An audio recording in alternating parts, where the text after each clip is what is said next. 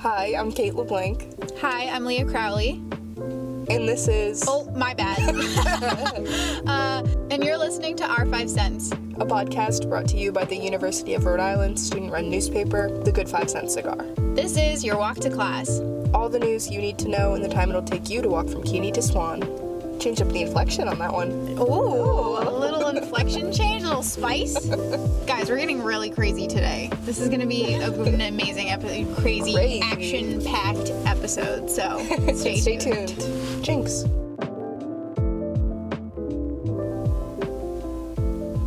Lovely. Just a little gnat sound for you. Just a little gnat soundbite for you guys. That's not real. Hello? You think if I scream at a high decibel, it'll, like, counteract it? How long could it possibly go? 2 minutes? That's what we're... Okay. It's done. Okay. Twitter. Okay, so each week on the podcast, we like to highlight what's trending on Twitter. So let's do it. Yeah. Great intro? Love it. Succinct. KISS. Keep it simple, stupid. The more you know. The more you know. Okay, so I was going to talk about how Maryland is the latest state to get rid of many of its COVID restrictions. Maryland. Right, you wouldn't think. I wonder if their governor, what the political party is. I don't actually know. Anyways, not the point. My point is they are the latest state to announce that, Like, what are you doing, bro? We're filming a podcast here? I understand this is a parking lot, but we have needs. Okay. So Maryland is the latest state to announce its lessening of COVID restrictions, meaning that there are no more capacity limits in, like, restaurants, bars, indoor places, stuff like that, and concerts and, like, other indoor performing venues are now at 50% capacity. So, interesting, because a lot of people from URI are from Maryland, or at least a decent amount, and it's mid-Atlantic state? Not a generally southern conservative states who we've generally seen lifting the mandates. Like Texas, for example. So, interesting, and I guess we'll see how that fares. Do you know what I didn't realize, though? Is because I remember when I heard people lifting the mandates, I was like, what the heck? But then I found out some states never had them to begin with. Really? There is, like, a list of states who never had mandates. That's crazy. I did not know that. Yeah, so. Wow. But I also, like, in conjunction, as I was looking at that on Twitter, I got the notification from the New York Times that Congress just passed its stimulus package, or its latest stimulus package, worth $1.9 trillion. That's going to give Americans, like, $1,400 checks, quote, vastly expanding the social safety net. So it's going to give a lot of support for, like, parents raising children and stuff. Obviously a bill that's been in the works for a while, we've heard a lot about. So Congress just passed it right now. Nice. Yeah. Oh. No. Are we gonna have to take this podcast mobile? Should I just carry on like this? There we go. Okay. So, I need to speak quickly, huh? We never know when it's gonna come back. So, my Twitter... So, I saw that Beyonce is trending on Twitter. I think she's trending or being talked about, obviously, for multiple reasons. One being the Grammys are coming up. Mm-hmm. And apparently BTS, who is the K-pop boy group who's very popular, have said that they're looking forward most to seeing her or something like that. So I think she's trending. But also because she has written a message of support for Meghan, the Duchess of Sussex, also known as just Meghan Markle. Because on sometime last week... Sunday, the interview of Meghan and Prince Harry with Oprah, Oprah interviewed them, aired, and it was pretty, a lot of people called it very explosive. Mm-hmm. It definitely was very eye-opening, I guess. Mm-hmm. That is also something that's still being talked about a lot right now, I think. Definitely. Kate and I both watched it. I thought it was crazy how they kept referring to the institution. Mm-hmm. I never really thought of it, the royal family, as an institution, but I guess that is what it is. You just don't think about it in that way. Yeah. When she said family business, I was like, oh yeah. Yeah. I was like, oh yeah, that's kind of what it is, I guess. Yeah, whack. And also a lot of the stuff that was really shocking about how according to her, the narratives changed. Yeah, a lot of, like, quote-unquote bombshells in the interview. Mm-hmm. pertaining to things that were said and like discussions among the royal family. But I read an article by, I think, the Washington Post that was kind of about like how Oprah and CBS landed the interview, because if you watched it, you know, they addressed that at one point Oprah had reached out and Meghan was like, this isn't the time, like I can't do this interview right now. And then ultimately she came to Oprah and CBS later and decided that now was a good time to talk and kind of like talk about their side of things and how Meghan was feeling during her pregnancy, stuff like that. So a lot about mental health. A lot of good things about mental health, I think, that they talked about too. What I found really interesting in the interview, or in the article I read rather, was that they wanted it to be on public television so that more people had access to it rather than having that like paywall that would be up on like Netflix or something if they did a special. So oh really? So I did not realize that, because I remember I was surprised that I could watch it for free. Yeah, they wanted it to be more of like a public access thing. Respect them, because I appreciate that I was able to watch it. Right? Yeah, as college students, like, we're grateful. Very grateful. Some really good journalism. Yeah. Seriously. Oprah's a great interviewer. News. Yeah. Awesome. I'll kick us off as we talk about some campus news and cigar-related stories for this week. I want to talk about a story written by Morgan Malonsky. She's a freshman. Right. You know Morgan. She wrote a story about how the university is now offering in-person campus tours, which they haven't offered for nearly a year. And they started up again on March 1st. Very interesting. So they're kind of doing like a shortened tour route that's shortened by half an hour. An hour-long tour for prospective students in groups of 9 with one tour guide that are like socially distanced. They only go in so many buildings and just like walk through, etc. But something I'm like obsessed with that I really want to go see is that because they can't tour residential buildings, they built a mock dorm in the Welcome Center. No.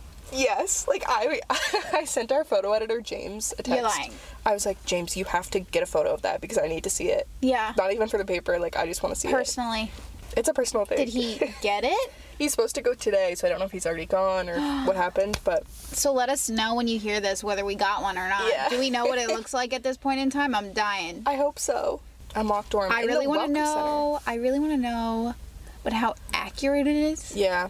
Can you see, like, how is it painted?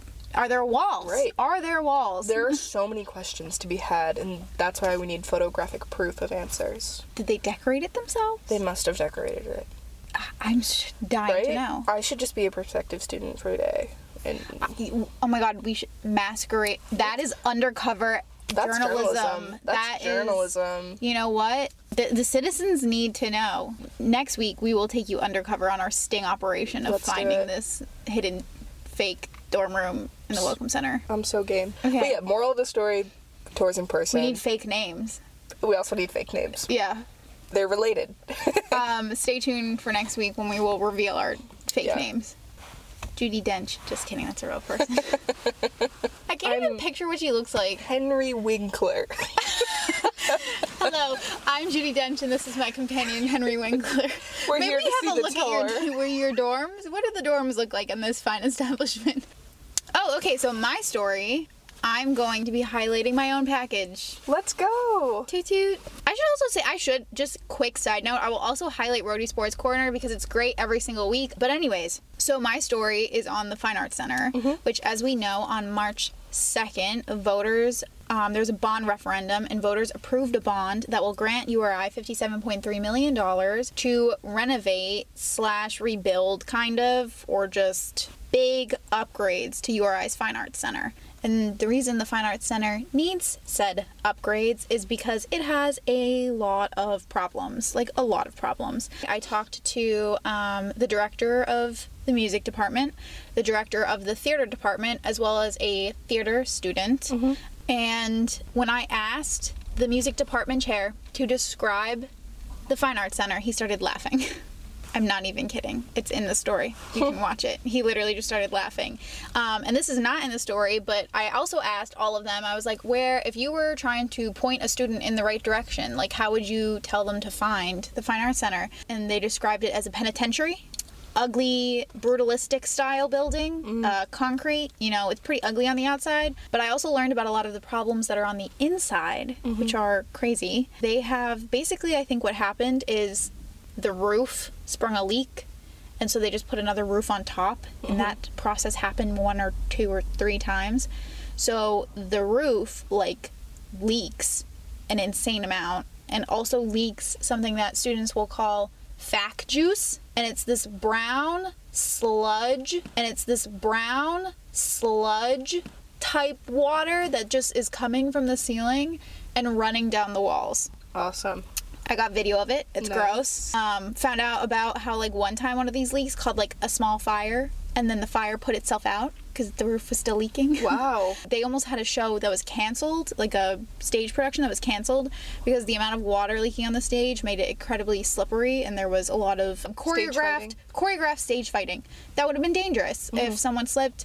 And also what is dangerous is the fact that this water drips onto equipment too. Apparently it's dripped on grand pianos, but also lighting equipment for, like, the lights programs. Wow. Which is obviously not a good thing. Yeah. A lot of crazy issues there, but it was definitely a very interesting story, and it's definitely good to see that the arts are seem to be valued more, or yeah, it's basically hopefully going to get a huge upgrade, and everyone's really excited about it, especially considering they love the building despite its problems. Yeah. So, because it does house all the fine arts, and they've survived this long, Right. 50 years with it. So Right. I did an interview. I didn't write the story, but I did the interview for somebody last week about the Fine Arts Center, and the people I was talking to were like, I was a student here in, like, the 70s, 80s, 90s, 3 different people on the call, and they were like, it looks the same as when I was here 30 years ago, 40 years ago. So it's good to see Rhode Island voters kind of supporting them and helping the Fine Arts Center. And I think it was close, because I know that, like, well, one thing that they talked to me about too is that they'd been planning the process before the vote, and they had a meeting, I think, that day. So they had this meeting where they had to, like, plan the renovations despite knowing that, like, all their work might just be scratched in, like, a matter of hours. So really crazy. Very crazy. But exciting that it's going to happen. They're going to move forward, so it'll be very exciting in however many years to come to see what the Fine Arts Center ends up looking like. Yay. That's all I have. Me too. Awesome. Now we're going to look at what URI's COVID-19 tracker data is saying for the week of March 2nd to March 8th.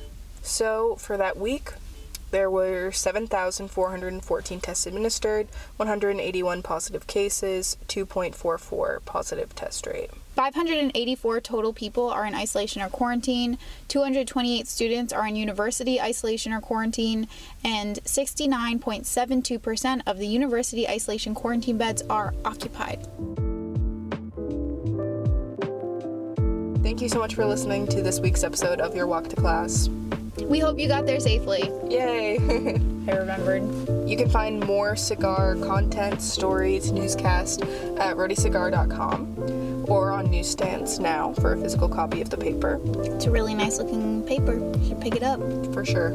For sure, especially considering there are people who have to go get it and distribute it on Thursday. Certainly. So if you see that copy, pick it up. Pick it up.